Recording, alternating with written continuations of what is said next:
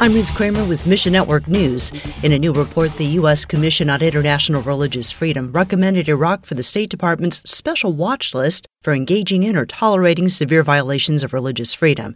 Samuel with Redemptive Story says, the number of ethnic Christians continues to reduce as many of them are trying to find ways out to Western countries.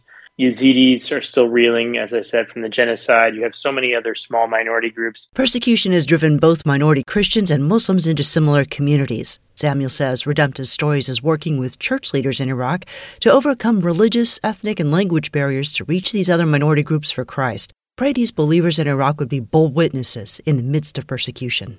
And while the United States faces an egg shortage, dozens of egg-laying chickens are about to change lives in Uganda. They have the goal of 500 egg layers and then growing to 1,500 egg layers.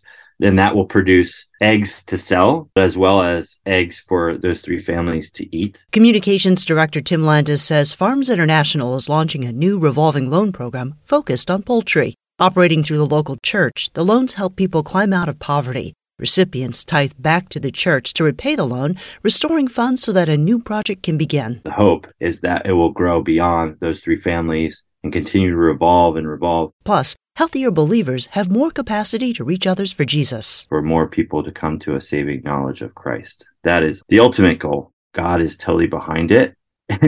I like to say that I'm a little biased because I really believe in what Farms does. Thanks for listening to Mission Network News, a service of One Way Ministries.